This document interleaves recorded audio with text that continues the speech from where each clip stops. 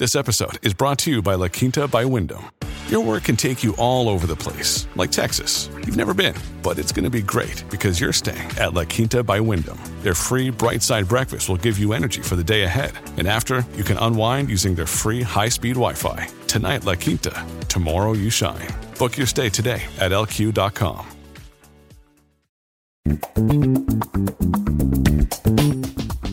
Welcome to the Book Riot Podcast. It's a weekly news and talk show about what's new, cool, and worth talking about in the world of books and reading.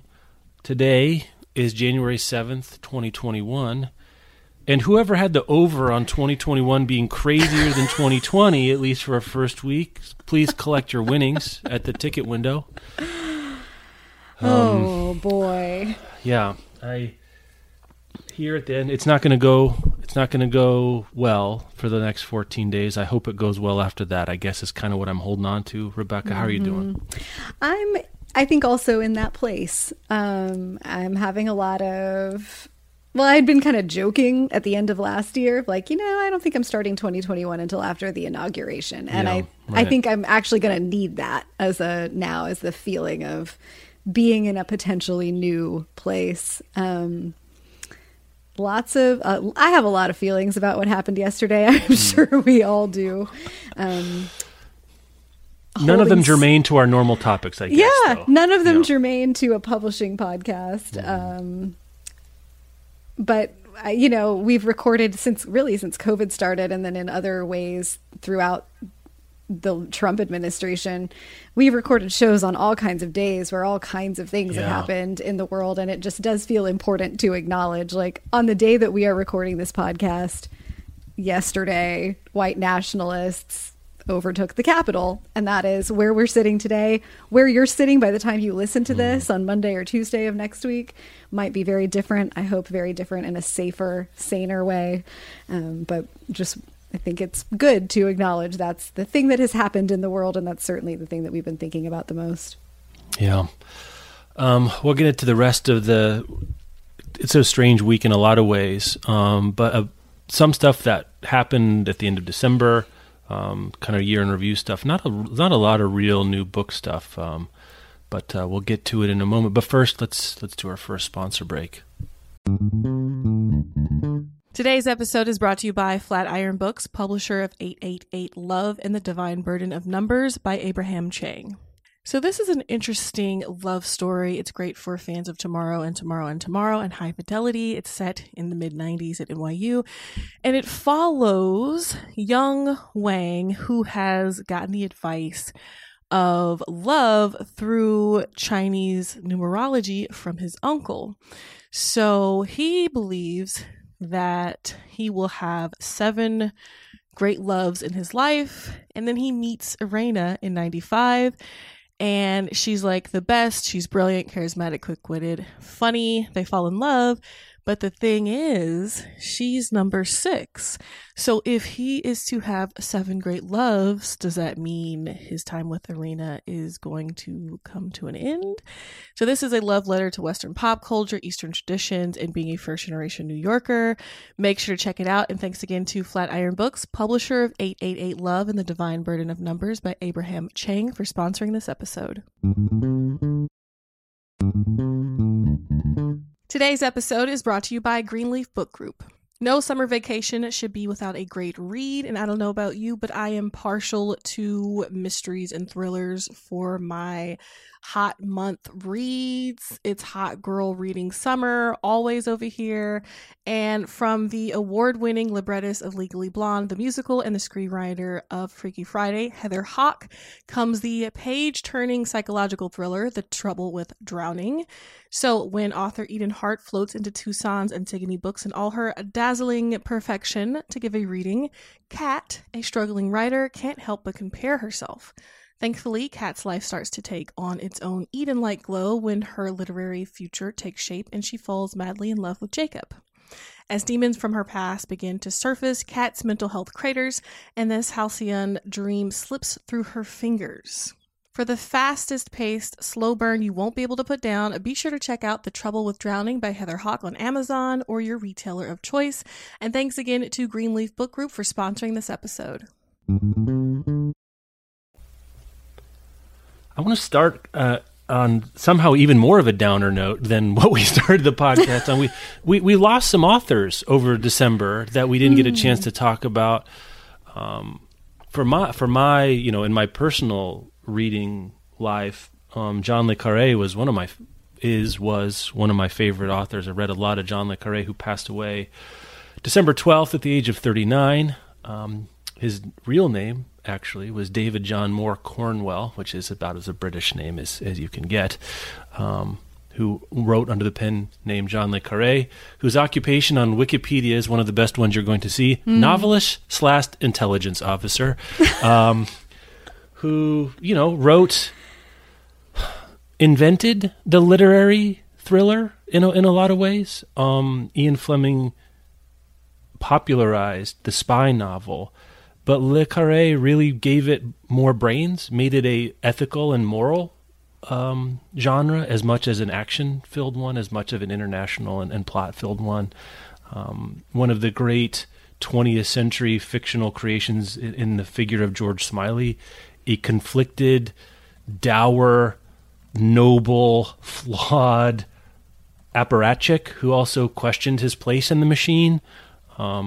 Boy, that sounds relevant for reasons I can't quite put my finger on.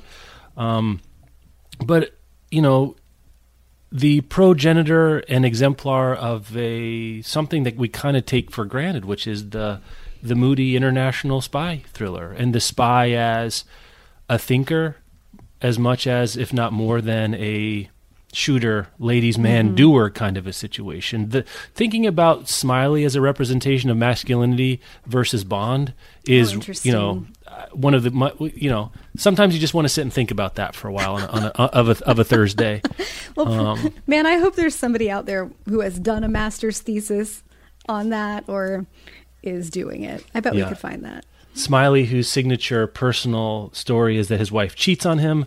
Bond, whose signal one is, as profligate as the sun. James Bond shines on everyone. Let's put it that way. Sad to see. He had a good long run, still writing towards the end. An Agent Running the Fields came out, I think, just last year. His really interesting memoir, The Pigeon Tunnel, came out a couple years before that.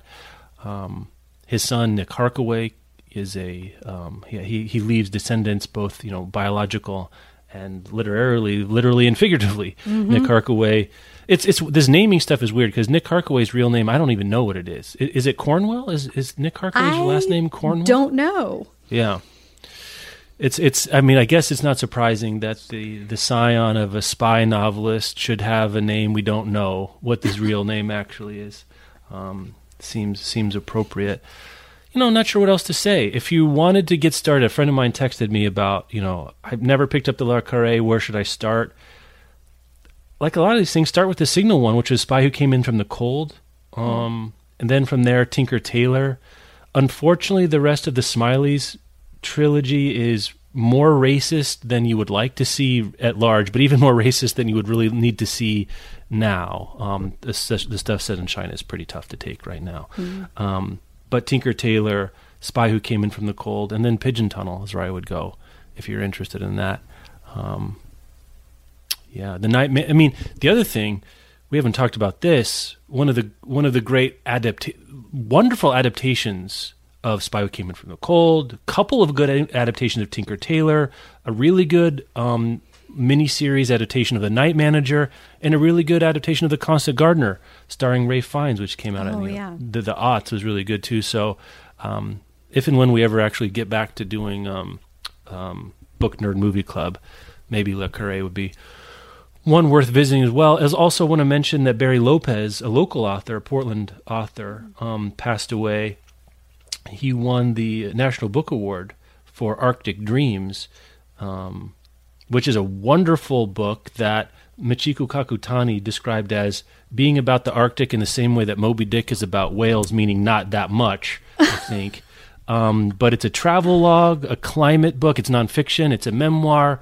Lopez spent a lot of time in the Arctic. I think it's a book you'd really like, Rebecca. Do you know Barry Lopez at all? I know. When you said Barry Lopez, my brain went, I don't know who that is. And then you started describing the book, and I was like, immediately buying this. Yeah. Yeah, Arctic Dreams is really good, and kind of in a sad end to his story. I think he was fighting pancreatic cancer or something for a long time. Lived in Oregon, but lost his house in the wildfires this summer, including all of his original manuscripts. Oh man! And I saw a quote, and I'll try to find a link for the show notes, but basically took the wind out of the sails that were already under duress by a long illness. So a sad way to go, but I hope people take the chance now to rediscover or to discover the work of Barry Lopez. Arctic Dreams, I'm sorry to say, is the only book that I've read. I don't know why. I really liked it. I never came. It's one of those. I think I read it in a time when I wasn't especially good about. Oh, I like this book, especially nonfiction, and then seeing what the other books by that author were. Yeah, but Arctic Dreams, I'm trying to think when that came out. 86, so it's been a while, but it won the National Book Award, and I hope there's a great audio version because it's, memoir and travel literature. I mean, look, the genres, I'm just looking at here, nonfiction, travel literature, nature writing. I mean, I think Shinsky was the next one. I don't think they had an ISBN tag from that. It right does now, sound right up my alley. Right now, it's on sale for most digital retailers for a few bucks. Kindle is $3, Google Play $2.99. So go buy that and read it if you would like to do so. So it's Barry Lopez and Jean Le Carré. Fare thee well. Thank you for your contributions to our reading lives. Let's see. I guess follow-up, we're not going to talk too much about this one. Vulture had a really in-depth piece on American Dirt and, what the hell happened, I think. The title is really interesting. It's, let's see, what's the title here? Blurbed to Death, yes. A really good piece by Lila Shapiro, who you might remember was a guest on Annotated back in the day when we talked about the hacking of the New York Times bestseller list. I don't want to talk about this book. I don't really want to talk about this article because it would just be saying things that Shapiro wrote better than I could, but I'll put a link in the show notes there. Is there anything you wanted to pull out there from that as being, maybe we need to blurb the blurb to death? Like, what do we learn from this? Like, why should someone read this? I thought it was interesting, but some of it is just to give ourselves context and ungaslight ourselves about how crazy it was. Yeah, I think it's really interesting as a document, interesting and important as a document of how this happens and how publishing really works. Shapiro says she talked to, I think, a couple dozen Macmillan employees, all of whom asked to be anonymous because they were afraid of losing their jobs for going on the record. And she got a lot of information and a lot of really insightful comments from them that give more complete, that help us create a more complete picture about how a book like this gets made, and then how the controversy around it and then the reaction to that controversy all shook out. I think the piece that I've been thinking about the most and sitting with, that I am the most glad that she hung a lantern on, is an element where so it should say Amy Einhorn, who was the acquiring editor of this book, declined to be interviewed for it, and Janine Cummins declined to be interviewed for it. So Shapiro only has, for her reference, other places that they're on the record. And she refers to an interview from 2014 where Einhorn says that she doesn't consider an author's identity or biography when she's acquiring fiction, because that would basically be to do a disservice, and it's just about a good story. Now, whether that's what she still thinks in 2021 or what she thought in 2018, 2019, 2020, we don't know because she wouldn't go on the record. But Shapiro asks very pointedly, if the author's identity doesn't matter, why did they make such a big deal of tying Janine Cummins's alleged identity and alleged experiences to the marketing of the book? And, we don't need to recount the shady ways that was done. Those are recounted in the piece, but that's a really important question to ask, because I think that's a really essential sort of double standard that happens in these moments of trying to defend, we just wanted to publish a good story. The person's identity, like identity politics, shouldn't be part of it. But if you use an element of the author's identity for marketing, you're fundamentally disagreeing with yourself. So I was glad to see that pulled out. And I certainly hope that we'll see more discussion around this and, obviously more progress on how issues like this are treated and a decrease in books like this being published. Yeah. Anyway, we'll put a link in the show notes. Really good piece by Lila Shapiro there. Wonderful. Glad to see it. I guess the other, as long as we're talking about this, is kind of a seg into the publishing meta story, is I don't know what American Dirt would have sold if this conversation actually hurt book sales, because the book frickin' sold. It continues to sell. I'm not sure what else to say about that other than it is. So the next time someone worries that you're going to hurt a book by pointing out that, what the flaws of it might be, the limitations, the silences, and the exclusions, it's not the case that the book's not going to sell, for better or worse at this point. I don't think we can say that, seeing what American Dirt has done. Yeah, I think a publisher's commitment to the marketing campaign and their refusal to really respond to criticisms around the book in a meaningful way resulted in that. That once the cat was out of the bag and all of the main marketing had been done and Oprah had already named it, like, most people are not paying such close attention to the conversation that they're watching for the Oprah follow-up of, oh, this book was controversial, or for where it was removed from lists. Most readers are just not paying attention to that. And once it makes it onto the bestseller shelf at Barnes & Noble, that's where it's going to be for people to find it, or the front page of Amazon, where it was for, I think at the half point of the year, it was on the best books of the year so far list. And by the end of the year, it was not appearing there. Thank goodness. Speaking of best-selling books of 2020, this is a piece in Mental Floss rounding up the New York Times best-selling books of the year. The hardcover fiction list. I've come around to I went through it's all when I was a younger and more foolish man, and I'm not as foolish as I am now. I'm still foolish. Being like, look at all this bad book. Look at all these bad books. Then I came around to people going to read what they're going to read. There's a right time and a right place for a lot of books. Blah blah blah. Don't hate on the Grishams, Baldacci, Connolly, Sparks, Lee Child. That's mass market.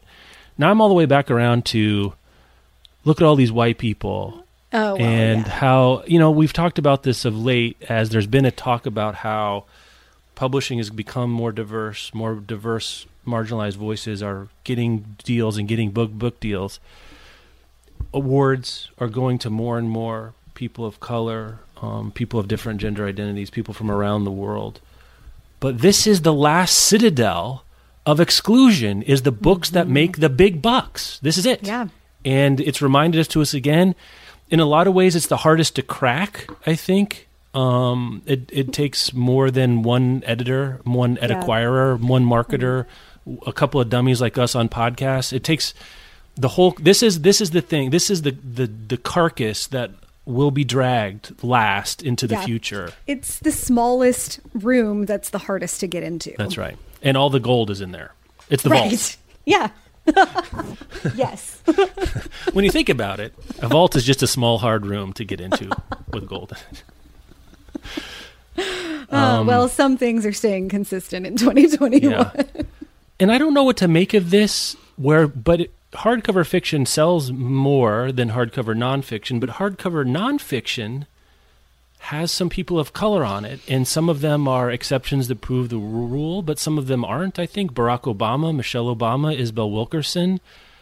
That's 3 of the top 10 best-selling hardcover nonfiction books of the year.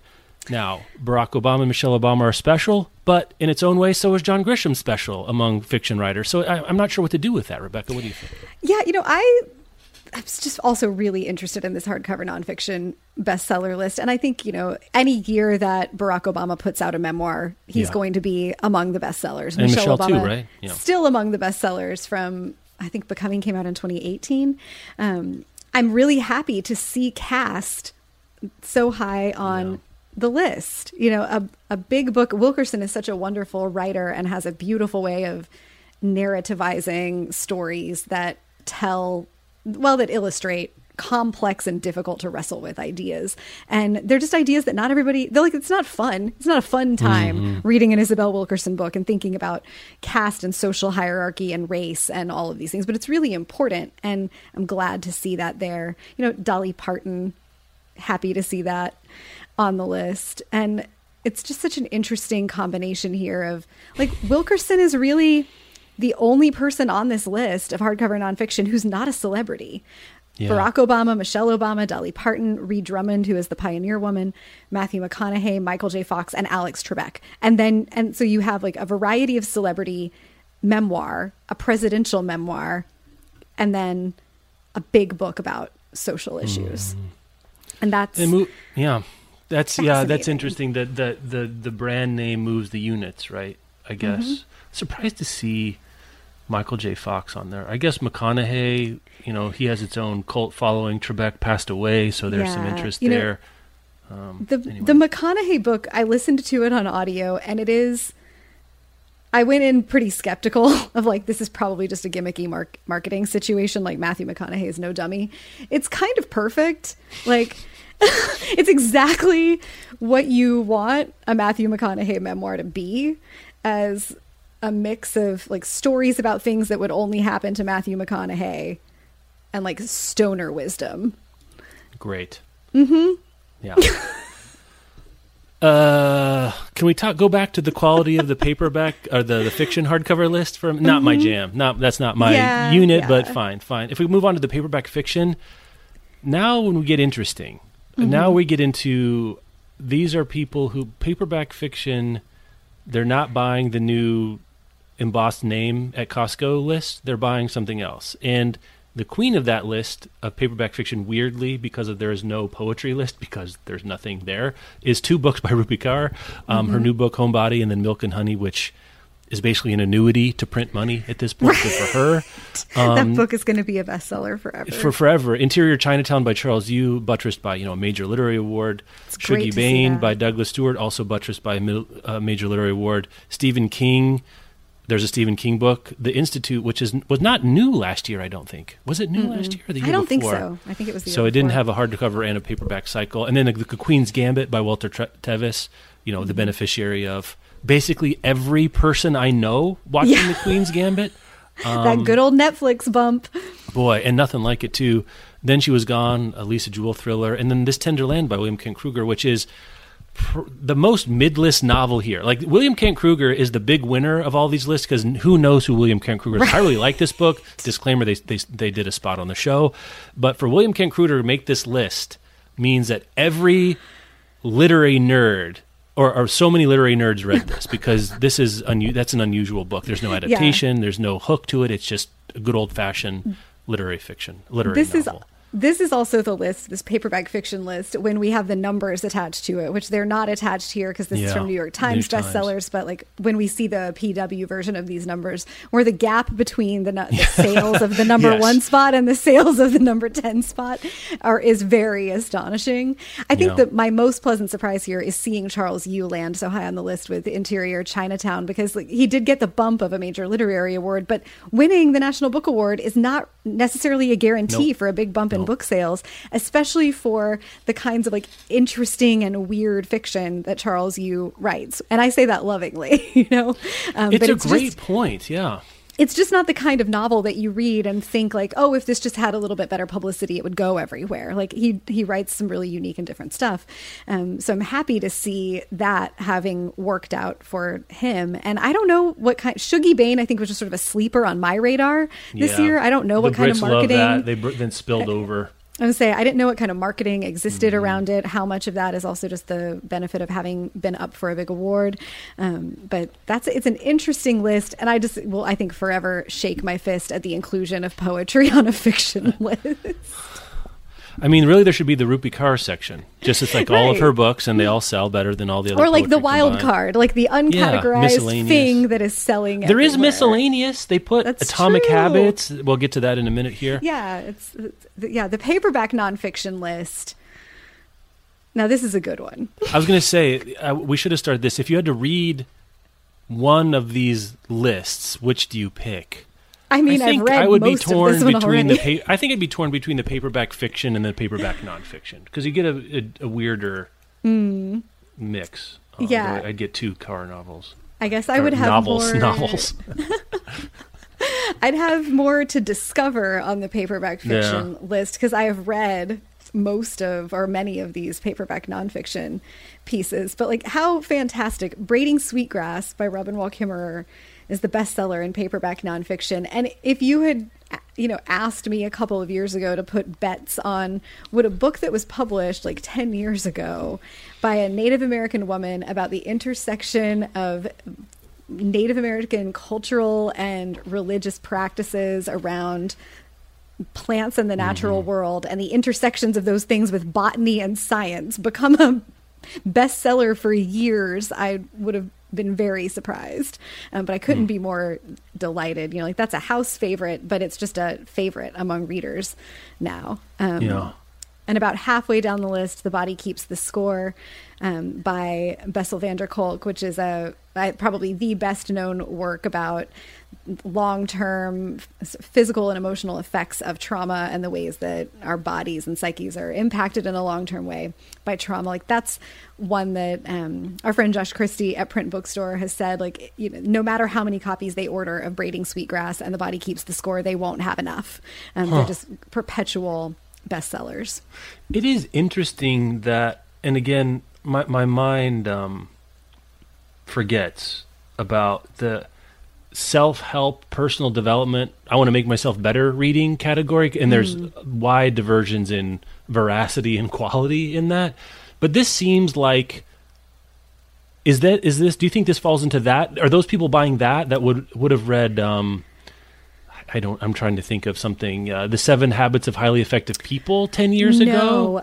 Well, I don't know. I think, so my exposure to The Body Keeps the Score was through, initially, the first place I heard people talking about it was in like the yoga and mindfulness world. And I think that it probably got initial attention in that kind of space. And then there are like trauma therapists who work with that. And it's been out for a while, like for several years. So my best guess is that now that we're having a much broader cultural conversation about trauma, and it is taken as read much more widely, that this is a true thing, that we store trauma in our bodies, and that, like, no matter how hard you try to suppress or ignore a traumatic experience, it's going to come up and come out in some way. Like that's functionally what this book is getting to. Yeah. We now have a lot of science around that, and it's just more widely accepted. And I think there's room, like, the language in the book is a little bit older. There are some discussions around things that come across as gendered. Like, I have some friends who read it recently and were pulling out these criticisms. There's room for like an updated edition, or for someone to build on 5 years work old at this point, which is short and long in this kind of situation. Like, it could be updated with a new edition, or someone else could come out with something that stands on its shoulders and does the next step. But the wide discussions about trauma have just gone in a direction where I think many, many more people are reaching for, like, what's the gold standard in that category. And right now it's this book. Yeah, I mean, it is much more of a science book, because then I look down to the advice, how to, and miscellaneous. That's where you get the Atomic Habits, where you get the 5 love languages, speaking of annuities to print money, and, forgiving what you can't forget, discover how to move on, make peace with painful memories, and create a life that's beautiful again. It feels like it could be in the same vein, but it is way more rigorous than any of that stuff. It's interesting how they break it down, I guess. They call this nonfiction, and this is is Yeah, like The Body Keeps the Score is a book that your therapist or psychiatrist or physician is going to recommend to you. They're not going to recommend the 5 love languages? They might. You don't think? Yeah. I mean, some of them might. Sure. A therapist might, but... Think like a monk, train your mind for peace and purpose every day. And now I'm just in the miscellaneous, right? The Atomic Habits, this book sells, an easy and proven way to build good habits and break bad ones. Usually when you see someone says easy and proven, it means they're neither easy nor proven. Or they're easy but deeply unproven. Difficult and suspect ways is how I generally think about this. I'm not sure. There's a Magnolia book. There's a cookbook. The Dungeons and Dragons cookbook. A shouts to that. The Boy, the Mole, the Fox, and the Horse the Barnes & Noble pick for the 2019 Book of the Year, continuing to sell like hotcakes. Though I can't remember the last time I bought a hotcake, so that cliche probably needs some updating here. The paperback nonfiction too. I guess we were talking about where are some progress being made for including voices that aren't just white people. We really start to see it everywhere else. Besides the I don't know the vault at the top. Any observations from this? I'm glad for the diversity of both subject matter and authors in paperback nonfiction. Yeah. I think it's also really reflective of the year that 2020 was, like The Warmth of Other Suns having sort of a surge again in sales, probably both because of Cast coming out and also because of the big conversation about race that we had, especially through the summer. White Fragility is a product of that same bump. Pete Souza's wonderful book, Shade, A Tale of Two Presidents, like that is reflective of what happened in 2020. Ruth Bader Ginsburg died. Her memoir, My Own Words, is there. And The Body Keeps the Score. Like, it's not accidental that we're talking a lot more about trauma than we were in 2015. I guess related to that, my other note was about what's not there. Not a direct Trump book to be seen on this list. Mm-hmm. Yeah, and the advice how to, like, miscellaneous category, I feel like a lot of these you could just swap out on any given year by doing like plug and chug, exactly what you were saying, like a book about an easy way to do a thing that's actually really hard. An easy way to do really hard things that's actually hard. Think like a monk, except not actually, because you're going to give it 5 minutes a day. That's right. Yeah, the easiest thing to do is to buy a book that's about things being easy when they're not. Right. Tangentially over the holidays, I listened to an interview with Dan Harris, who's the author of Meditation for Fidgety Skeptics, and he's a news anchor who famously had a panic attack on air, and this like subsequently led to exploration of meditation. But he has a company and a meditation app called 10% Happier, and the joke there that's actually really true is like, this won't fix your life, but maybe you'll get 10% happier. And I was like, I just deeply appreciate the honesty of that book title. Like, you won't be a monk, you won't be completely fixed, but like maybe 10% better. Maybe 10% better. Yeah, maybe we should write a book called Barely Better. What you can reasonably expect from this book. Barely Better, keep your expectations low from what you're going to get out of this book. Think that'll sell? Incremental changes. Yeah. The 5 things you probably won't do. There it is. Page 1 is like, look at your journal from January 1st of last year. Yeah. Copy these 5 things. I know, things you already know you should be doing and aren't, and probably still won't. Let's take a sponsor break and come back. At Evernorth Health Services, we believe costs shouldn't get in the way of life-changing care, and we're doing everything in our power to make it possible. Behavioral health solutions that also keep your projections at their best? It's possible. Pharmacy benefits that benefit your bottom line? It's possible. Complex specialty care that cares about your ROI? It's possible. Because we're already doing it. All while saving businesses billions. That's Wonder made possible.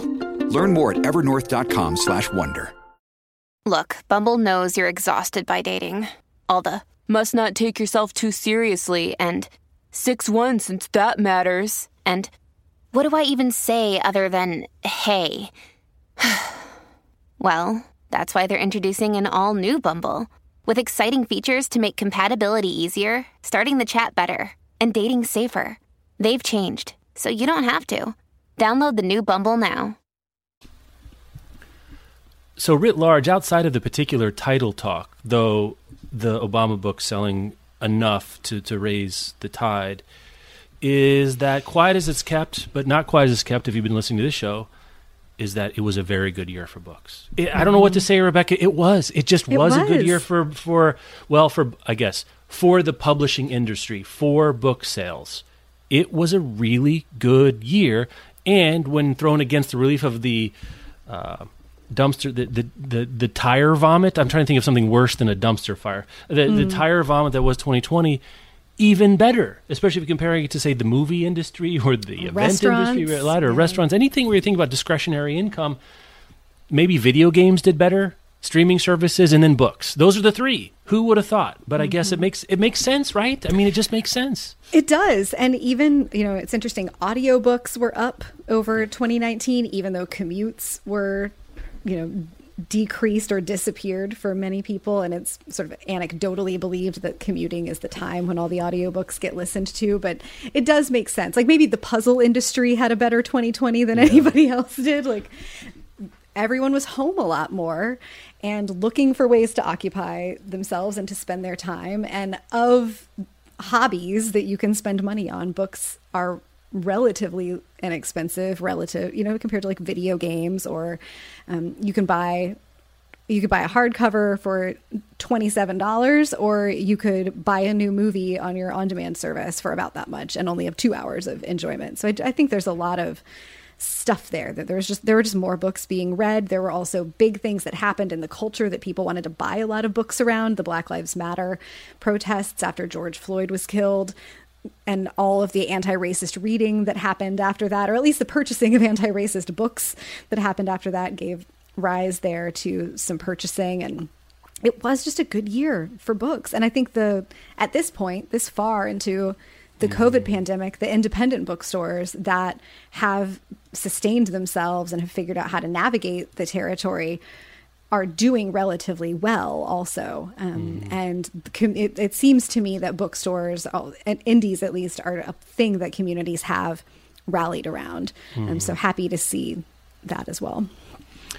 8.2% increase in print book sales in 2020 over 2019 is a piece in Publishers Weekly by Jim Milliot. Let's see. Everything you would expect. Kids' books up.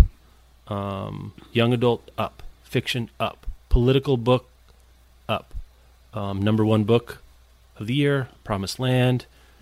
Number one seller, according to this, and I don't know what it is about the New York Times bestseller list, but where was Crawdads on the New York Times bestseller list? It wasn't there on any of those, was it? Did we just skip it? So something in the arbitrage of how... So the New York Times, I believe, for hardback fiction only includes things that were published in the last year front list, and since Crawdads is not in paperback, it seems dumb. God, yeah, because it's sold... Why do we even talk about that? This makes me mad. We did a whole show about why we should care about... What are we doing here? God. Are we resolving to never talk about bestseller lists? No, but let's just do Bookscan. People bought 1.1 million copies of Crawdads singing. It's not that's insane. That is insane way of thinking about. I'm sorry, I shouldn't say insane. That is an illogical and misrepresentative way of thinking about what books actually sold. If we're talking about what books sold, let's talk about maybe what books sold. Call me crazy. Call me illogical. I'm really mad about this. I continue to be mad because I like there's something to be said for a way of looking at what was popular outside of raw sales, but then masquerading as if it is just raw sales. Like, just treat me like an adult and tell me what the scam is, to quote Carl Reiner in Ocean's 11. I always forget that I shouldn't be paying attention to that as much as I can, because if you leave Crawdads off, that sold 1.1 million copies of the year, which makes it at least one of the 10 best books of the year across categories. Has to. Has to. Anyway, now, what am I talking about? I don't know what I care about. Maybe this is the year that we finally pony up for our own Bookscan subscription.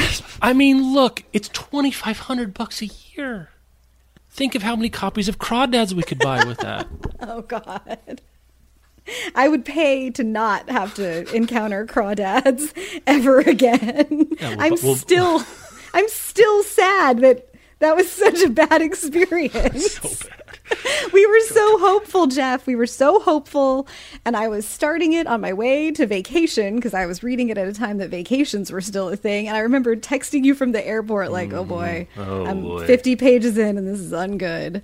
Yeah. Really, really something to say here. And I don't have it in front of me. Maybe I'll try to find and put it in the show notes later. Overdrive did a press release about the growth they've seen there. Not surprisingly, the big winner, I think probably even more than print, was library lending, up 33% for digital library lending over 2019. I could have believed more than that, frankly. I think probably only gated by the digital rights management on the copies. you couldn't get for love or money most of the ebooks you wanted in less than a 16-week waiting window. My children, bless their hearts, were thrilled to find books they wanted to read that had less than 12-week hold periods, and waited with bated breath for the 14th book in the Whatever Dragon series that Ames is into at this point. I can't remember what it is now. But up all over the board.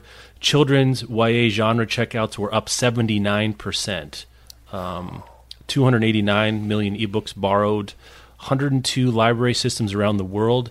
There's a 72% increase, achieved more than 1 million digital book checkouts. Anything that you could do from home was a winner this year, and you can check out books from home.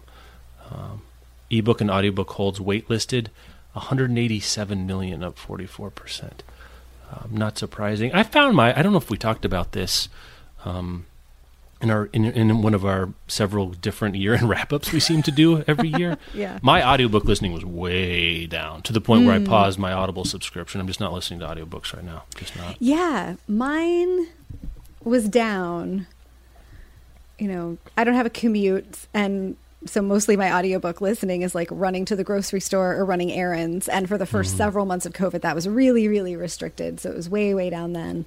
And it's sort of ticked back up. I had more, I think we talked when we were doing our Best of the Rest show, like I had more podcasts and things that I discovered that I was listening to. It was just harder to find the sustained audiobook time for me. Yeah. The most popular ebooks borrowed in 2020, number one, a little book you may have heard of about crustaceans in choir. Becoming Educated by Tara Westover, Little Fires Everywhere, and The Giver of Stars by Jojo Moyes. Rebecca Shinsky, why does this not line up with the best-selling paperback fiction of the year? Why? Why? Why doesn't it? I don't know.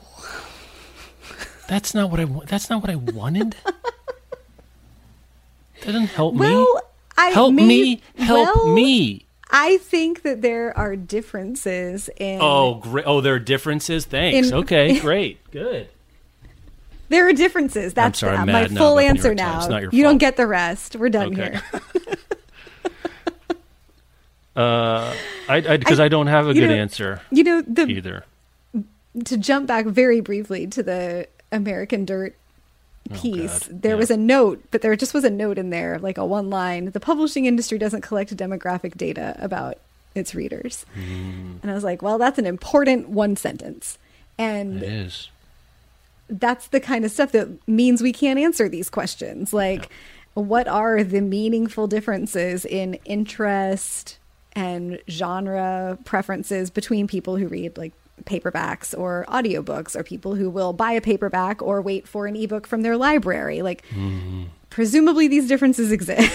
Yeah, no, that's fair. I mean, that's fair. What we don't know is an answer to what the difference could be. Demographic, socioeconomic statistics.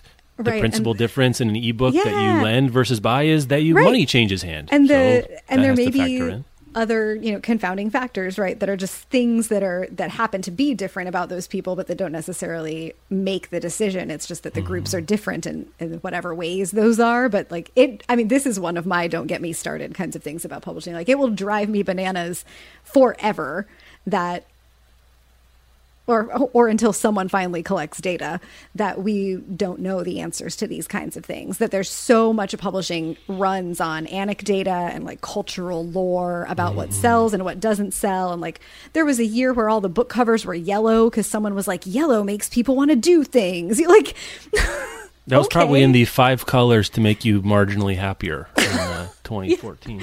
Or the year where all the book titles had girl in them, you know, like, or all the ones that were like floral wallpaper, right? There are these with big logos on them.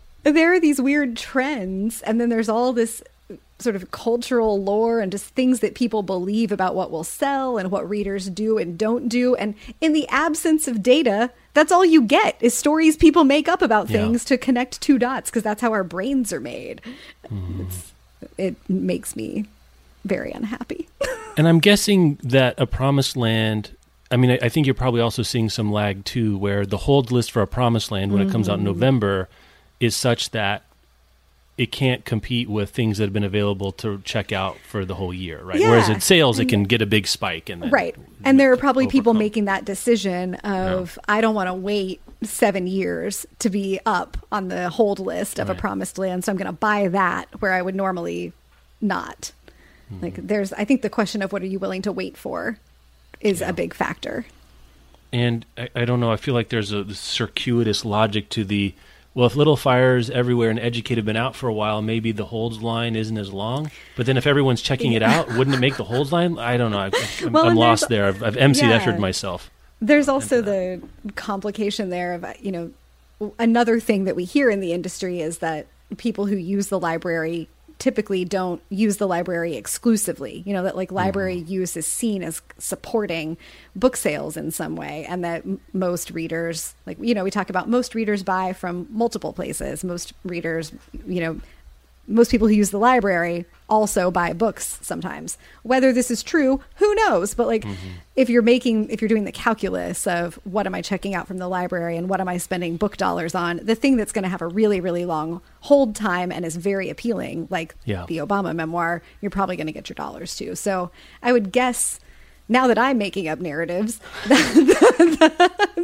Why not? Everybody else is doing turned me into. That the library list is maybe in some ways reflective of the titles that people are interested in, but that lack some of the urgency.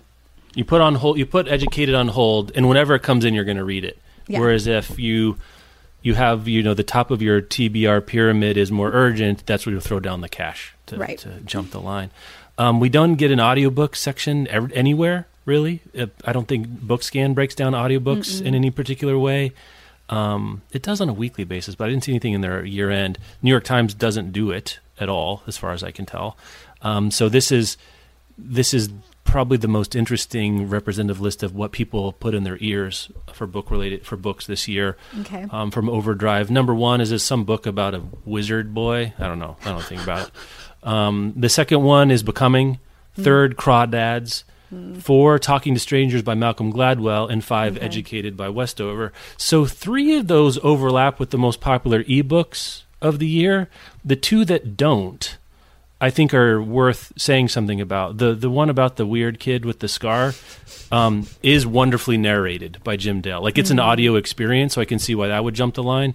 And then Talking to Strangers by Malcolm Gladwell, he and they who made that book over at Pushkin and Little Brown thought of that as an audio first experience. Like the interviews there are largely with the actual people, so that you're hearing their quotes directly from them, not narrated by something else. So this list makes sense to me. You get 3 of the top of all, and then 2 that people really want to do on audio. What do you know? It makes a list that makes sense, Rebecca. How about that? I know. And Gladwell nonfiction is exceptionally an annuity. It's exceptionally audiobooky because a chapter is basically a short podcast. Yes, that's right. Yeah. And maybe literally in Gladwell's case, because he does revisionist. I mean, he thinks about them in very similar terms. It's just very sticky. I think, lots of podcast listeners jumping on the Malcolm Gladwell ship or vice versa. But those are important distinctions. Finally, a list that makes sense. Let's do our last sponsor break and then a couple of go read and think about things when we come back. When you need mealtime inspiration, it's worth shopping Kroger, where you'll find over 30,000 mouth-watering choices that excite your inner foodie. And no matter what tasty choice you make, you'll enjoy our everyday low prices, plus extra ways to save, like digital coupons worth over $600 each week. You can also save up to $1 off per gallon at the pump with fuel points. More savings and more inspiring flavors make shopping Kroger worth it every time. Kroger, fresh for everyone. Fuel restrictions apply. This episode is brought to you by Snapple. Welcome to the Snapple Market Auditory Experience. Close your eyes. Imagine you're walking into your neighborhood store. You make your way to the back and reach for your favorite Snapple flavor. You can't wait. You take a sip. Whoa, that's a lot of flavor. What flavor are you holding? Now open your eyes and check out Snapple.com to find ridiculously flavorful Snapple near you. This is one that happened, and again, I don't want to spoil this. Save this Save this for a cup of coffee on a Sunday morning. When you need to really raise your eyebrows. Yeah, because this piece is by Elizabeth A. Harris and Nicole Perlroth. I believe I'm saying that correctly, in the New York Times. And this is a story about someone, I mean, I don't think they use the word, but it sounds like someone was catfishing authors into sending them their unpublished manuscripts of forthcoming books, including people like you may have heard of, like, oh, I don't know, Margaret Atwood, maybe celebrities like Ethan Hawke. And what happened, why it's happening, how they did it. I need this to be a true crime Netflix. Yes. I need this to be something. I mean, this was great. I'm glad it exists. But let's dramatize this. I think that when there's more answers, if there ever are, there you go. As this investigation goes further, it will lend to a very satisfying show like that. I hope that somebody is thinking about that, because it is very head scratchy at this point. Like, I also don't want to spoil it, but they're like, none of these manuscripts that have been sent by authors to someone that they thought was their editor but wasn't have surfaced anywhere. So like the why of this remains a really big question mark. And it spans continents, so it's not just like someone who's familiar with US publishing, or maybe it's a group of people, but like, why are they doing this? And some of them are giant authors like Margaret Atwood, but not all of them are. So like, what is the intended outcome here is just a huge question. And I don't even know how to begin to guess. It's very strange. Like, you'd have to have a lot of inside information about multiple publishing houses and the connections between authors and editors and who is working with whom to be able to pull this off. And it's like, why would you spend time and effort coordinating something like that, or being one person who somehow magically can do all of it? I don't know. It rang like I had so much dopamine when I was reading it, because my brain was just like, what? But why? Yeah, the essential question I think you're kind of circling around: what is the value of this, and how are they going to exploit this? Like, is it some fan that just wants to read stuff early? That doesn't. I mean, I guess. Right. Is it? It's possible. It's plausible. Is it probable? I don't know. Are they going to pirate them somehow? Right, like I don't know. And though they don't appear to have been pirated or released, and I had the thought, I'm sure everybody who was looking at this did, like, oh, it could be like a disgruntled publishing person who wants to like stick it to these authors, because some of the authors are saying that they feel violated by having sent their unfinished, unpublished manuscripts that aren't ready for public consumption to someone who might do who knows what with them. Like, is this just sort of emotional terrorism? Yeah. Who is the person that both Kylie Reed and Ethan Hawke pissed off about? I mean, what a weird Venn diagram that would be. Yeah, it's very strange. I hope that we get the answer to it, or some answers, or just progress. I'm not like, this can't be the only story that we hear about. No, I can't believe it. I'm sure that Harrison, because this story made the rounds. Like, it broke out of the bookish internet.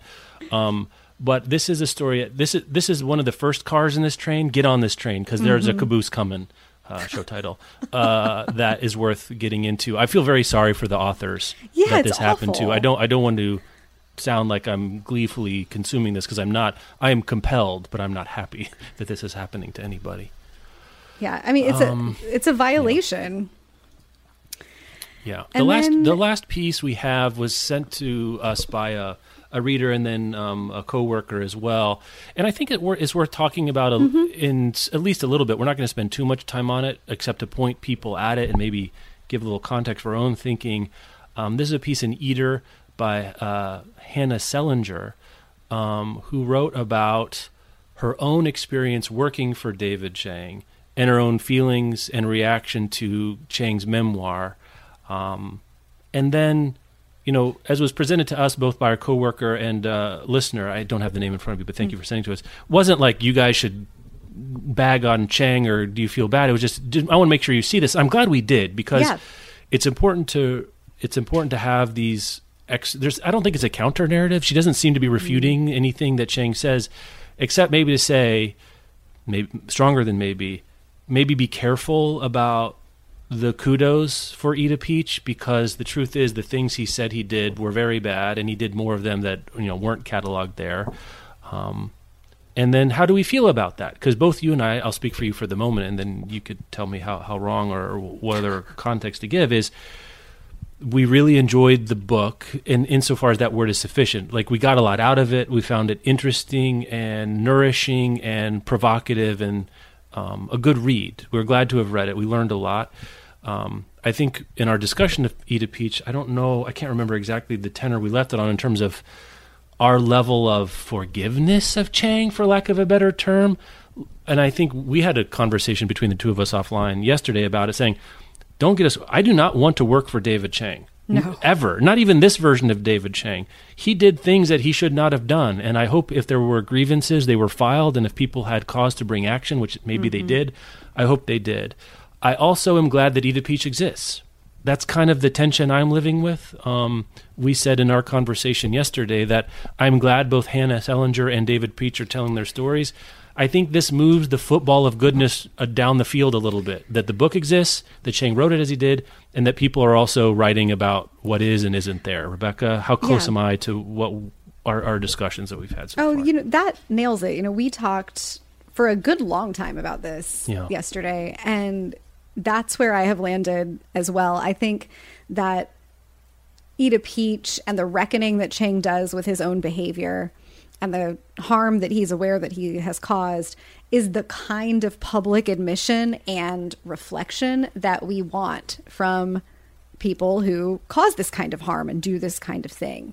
I think it matters that a public figure who causes harm does some of their reckoning in public. And I'm very glad to see David Chang have done it. I think I assumed in reading the book that it was not a comprehensive catalog of all the things that he had done. He paints a pretty astonishing picture of his behavior, and you can assume it's relatively widespread. He talks about having lots of tantrums and threatening people and getting in their faces and maybe even being physical. And I was really glad also to see Eater publish this. I think this is the whole direction that we want the cultural conversations about these kinds of behaviors that do cause harm to go in, where a person who is genuinely sorry for what they've done can make a public apology and can reckon with some things. And the people that they've harmed also get space to tell their story. And Hannah Selinger's piece here ends in a really interesting place where she says, I don't even know, I'm paraphrasing, I don't even know what I want from David Chang. I don't think I want him to be canceled. I think I just want everyone to know that his version of the story isn't the whole story and isn't the only version of the story. And I think that's really important. Maybe there are 25 more of these to be published by 25 other people who worked with David Chang. Maybe there are 200 of them. I don't know. That needs to be in the water, and it needs to be okay for these voices to take up space, the voices of people who were harmed, and then for a public figure like David Chang to be able to do, if you want to do your reckoning in public and you want to show that this can happen and you can examine yourself and apologize and try to move forward, that, we need examples of that. And we need examples of it where it's not just in a situation like this, I think, where it's not a knee jerk, now you're over and no one will ever talk to you again and you can't get a book deal and we won't address it. This is an important example that he's setting. It's an incomplete one.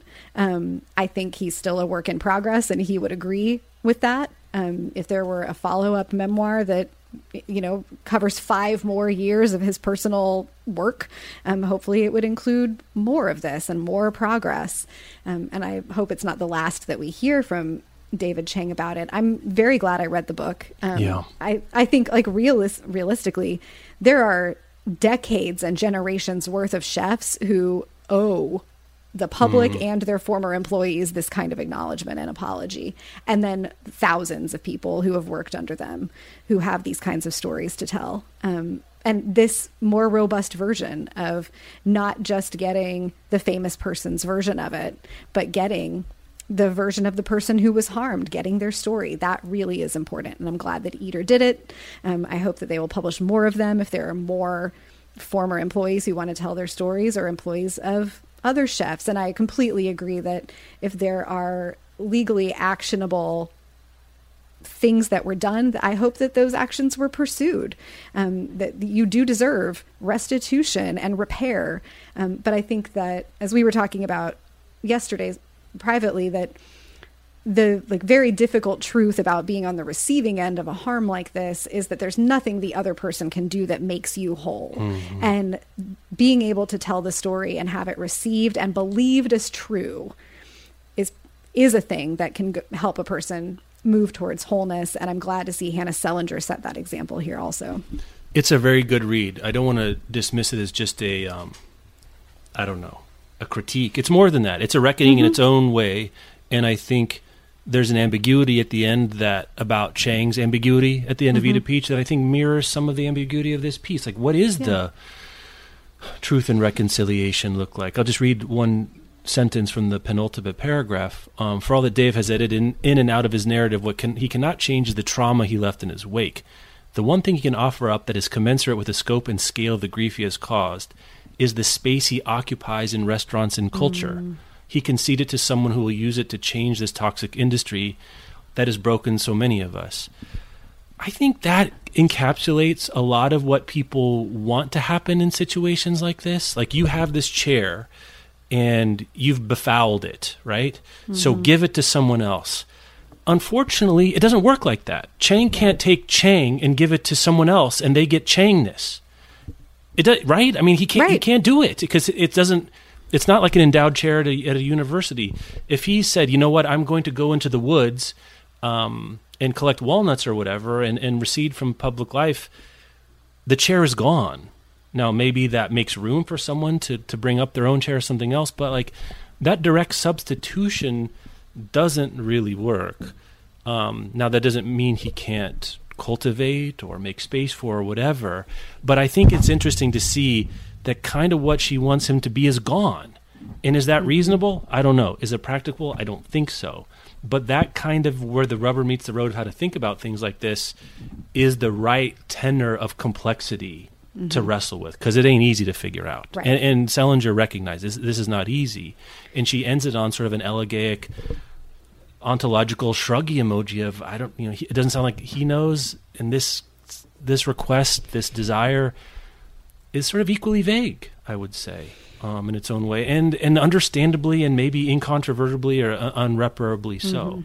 And I think all of this is part of the truth. I think that's the other thing is like, these are all true things. There might be some things that Selinger wanted included more or differently, but she's also not saying things weren't true, which I think is important, at least as she can tell. And I haven't seen other critiques that's like he's lying. Well, then if we're speaking the truth, then what? If the truth is hard, then what? I don't know. Yeah. I think it's messy. It feels messy because it is messy. Feels messy because it is messy. And no part of dealing with any of this is something that's going to feel good. Like, the best you can hope for, I think, is feeling that you have done the right thing, feeling that you've said something that needed to be said out loud if you're the person who has caused the harm, feeling that you are making restitution for that in whatever way you can and whatever is owed to the person that you've harmed or the people that you've harmed. And like the thing that we all want, and I think the thing that drives the more extreme conversations around these topics, is the desire to find something that feels good. And there's just not an answer to that. And I really appreciated how Selinger sits with that here. Like, it doesn't feel good to me that this book is out there. It doesn't feel good to me that the story is incomplete. But I think she's kind of circling around that. Like, nothing around it is ever going to feel good to her because of the way that David Chang treated her. And I think that's true and 100% reasonable. Yeah. And there's kind of nowhere else to go from there. And I think it's also reasonable if someone says, you know what, I don't want to read Eat a Peach. I don't want to listen to you guys talk about it. I think I could definitely understand that. I think I have my days where I would be on that side too. I think ultimately I find myself saying, I want to hear the truth, and I want to give space for people to tell the truth and then figure it out. To use Nassim Taleb's argument, which I think is important here, is like, how much skin do you have in the game to judge, right? Whether or not Chang does anything else or not doesn't affect me. And so the stakes for me are much lower. So my judgment should be a lot lower in a lot of different ways, I think. And people like Selinger and people in his orbit, people in the restaurant and food industry, they're a lot closer to it, we'll say. But I think Eat a Peach and this kind of, in Selinger's piece next to it, alongside of it, ahead of it, around it, and other kinds of stories, that cluster of story altogether is good to exist. Yeah, I wish the things that generated them didn't exist. But if those things do happen, we want the narrative cloud around it, the narrative solar system to exist. Yeah, fundamentally, like at the heart of it, I think we're in a better place because Eat a Peach is in the world and this piece by Hannah Selinger is in the world than we were before either of these stories were told. And and you don't have to agree, as you were saying, you don't have to buy David Chang's book and reward him financially for telling his side of the story. Everybody makes their own choices about those things. But I think the existence of these kinds of stories and more of them is the world I want to live in. Yeah, I think it is true, and it's something worth thinking about, that the person who writes the book and gets the check and has the name recognition, who has sort of the first mover advantage, like this is what they tell you in public relations, right? If you've got a scandal, get out in front of it, right? Like be the first mover. I think those sorts of power dynamics, even as we say, I want the story, I want the truth, I want the memoir, I want the whatever, is to remember that doesn't happen in a vacuum where everyone's treated equally. I think that's another important thing to say about this, is like, there's more scrutiny should be placed on the person with the most power here. So I think we should have more scrutiny on Chang. But that doesn't mean, for me at least, to, push the stories to the side. That's where I am today. And I think 2 years ago we might have felt differently, Rebecca, about Eat a Peach. Do you think that way too, when we were really in the heart of Me Too? I've been wondering about this. Would we have been ready to have... I don't know, because it's not a Me Too story, I guess. Right. It's not. I think that's where I am. And we haven't had a Me Too version of this. You're right, we haven't, have we? So this is like the closest we've gotten to... This is Me Too for like restaurant jerks. I mean, and more than that, right? Which like, is its own toxic culture. That's right. Like the restaurant industry has had its own toxic culture for... centuries, honestly. And there are lots more of these stories that need to be told. But like... Yeah, we haven't had an equivalent from a person, say, like in Hollywood, write a memoir honestly grappling with the sexual assaults that they committed or the sexual harassment or the tenor of the office that they created, And I don't know where I am on readiness to read a book. I can't imagine. Even like just saying it that way, I don't feel ready for that. I don't feel ready for the Eat a Peach for whatever that is. I'm not ready for that. It's too much for me. I don't think we're far enough out of that moment having happened for a person to have done enough meaningful work to be able to talk about it. Like Chang's been in therapy for decades, and working on the stuff around the way that he manages his businesses and treats his employees for many, many years. And I think it's too fresh. The Me Too stuff is too fresh. And there are people whose wrongs in that way are decades old, but I just don't think there's a public figure who has committed those kinds of crimes and misdeeds and had enough time to reckon with them in a way that could be reflected on from a distance. Like I can't remember who says it, but I've heard often the saying that, like, when you're writing memoir, you should write from the healed places, not the open wounds. And I just don't think nobody's wounds are healed enough to have to tell that kind of story. Maybe in 5 or 10 years, it would really take a lot of guts, and you'd have to be ready for victims to come out and tell their side of the story. Yeah, and you and I have talked about this in various conversations, both on the podcast and off. I mean, one thing we're wrestling with, too, is what is within and without the veil of the forgivable, right? And, everyone knows what I mean by that at this point. So anyway, highly recommend the piece that Selinger wrote. Yeah. I think she makes a point about releasing Momofuku employees from NDAs. If we're actually going to have a conversation, I think that's an arrow that strikes very close to a target, from my way of thinking. I know those things it's easier said than done, but it can be done. And maybe if it's not complete release, then thinking closely about future NDA policies and why, what's engendered them is worth saying. But that's another way of saying not all the voices are equally free to tell their stories. And Chang is probably also bound by NDAs, not to, even if he wanted to say, I'm sorry about X thing, NDAs work both ways most of the time. So that's another piece here. There's a shadow narrative. Not even shadow. It's in a vault, right? It's being locked in a vault for reasons that may or may not benefit one or more parties there. Okay, well, we started out depressed and it got worse. Oh, for some reason that seems right. That seems right. Well, we're officially on a countdown here, and I hope we can get through it with most of whatever we care about intact. Rebecca, Happy New Year. Oh, man, just stay safe, folks. Stay steady. We're going to get through it. One point of order, bookriot.com/listen for show notes. You can email us, podcast@bookriot.com. I'd be very curious to hear about your audiobook listening habits. I'd also be very curious to hear about if you saw the same thing that I did in my digital lending experience, where ebooks seemed much easier to get than audiobooks. I don't know if it's the particular books I was looking at, but I feel like there's something going on with rights and inventory and whatever they've got on the digital shelves that made ebooks much easier to get than the equivalent audiobook for the same title. And if that's an experience you've had, please confirm my frustration at podcast@bookriot.com. Rebecca, we'll talk to you next time. Have a good one.